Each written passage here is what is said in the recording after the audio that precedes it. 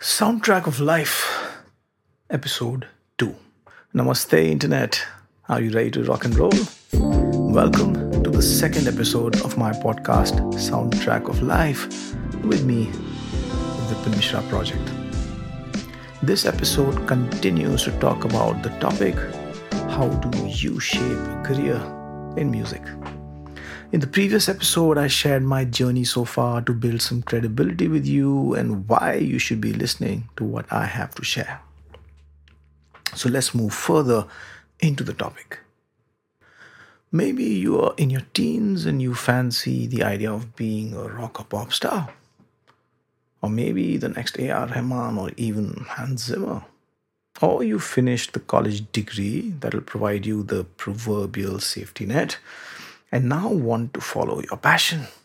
Or maybe you're 5 years into your job and the calling of taking music as your profession, well, it just won't stop calling you.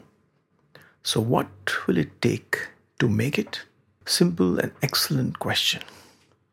The only complexity being that the definition of making it will differ for a lot of folks. But I shall try and simplify it for you with the basics that everybody who wants to shape a career in music should invest in. To start with, you must love listening to music. Not just hearing it, but listening to it. Cliched as it sounds, the difference is huge, enormous, gigantic, to put it mildly. Because I know a lot of people around me who hear music all the time because it fills up an empty space.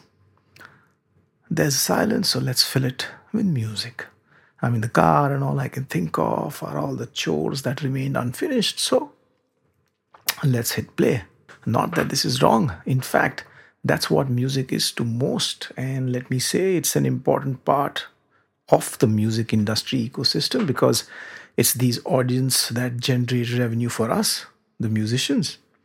But if you would like to compose, produce, make music, then you must enjoy listening to a recording and be able to appreciate the parts that come together to make it what it is.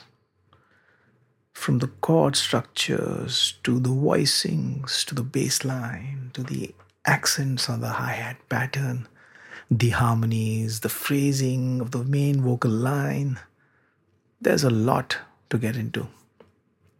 Now, why do I say this as the very first step to becoming a composer? I say this because this is to you what reading is to a budding author. It's learning by conscious and aware consumption. I'll say that again. Learning by conscious and aware consumption.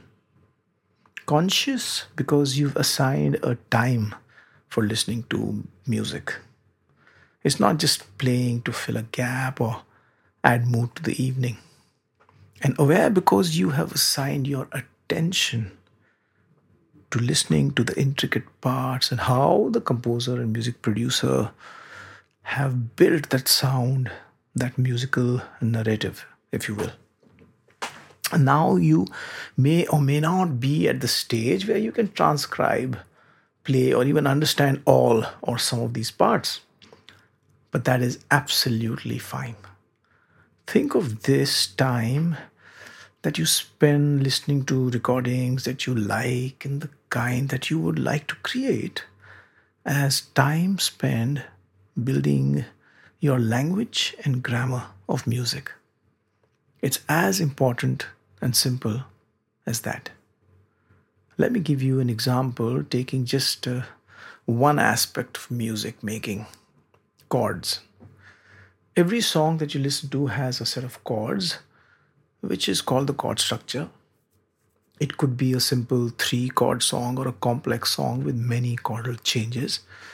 And you like it, so you listen to it and you work out the chords and play them on your guitar. You then hear another song and do the same, and then another, and then another. And soon you begin to see patterns emerge. A certain chord progression is used in songs to evoke a certain emotional response in the listener. A change in the root note that the pianist uses, yeah, maybe he changes it from the first to the third note, creates a very different vibe. Using transitory notes from one chord to the other makes the passage sound more continuous, or how adding the seventh note prepares the listener for the change that's about to come into the song. Basically, every piece of music out there is a story, someone's story or someone's version of a story. And when you read through hundreds of stories, you begin to understand how the artist has chosen for their story to be constructed and told.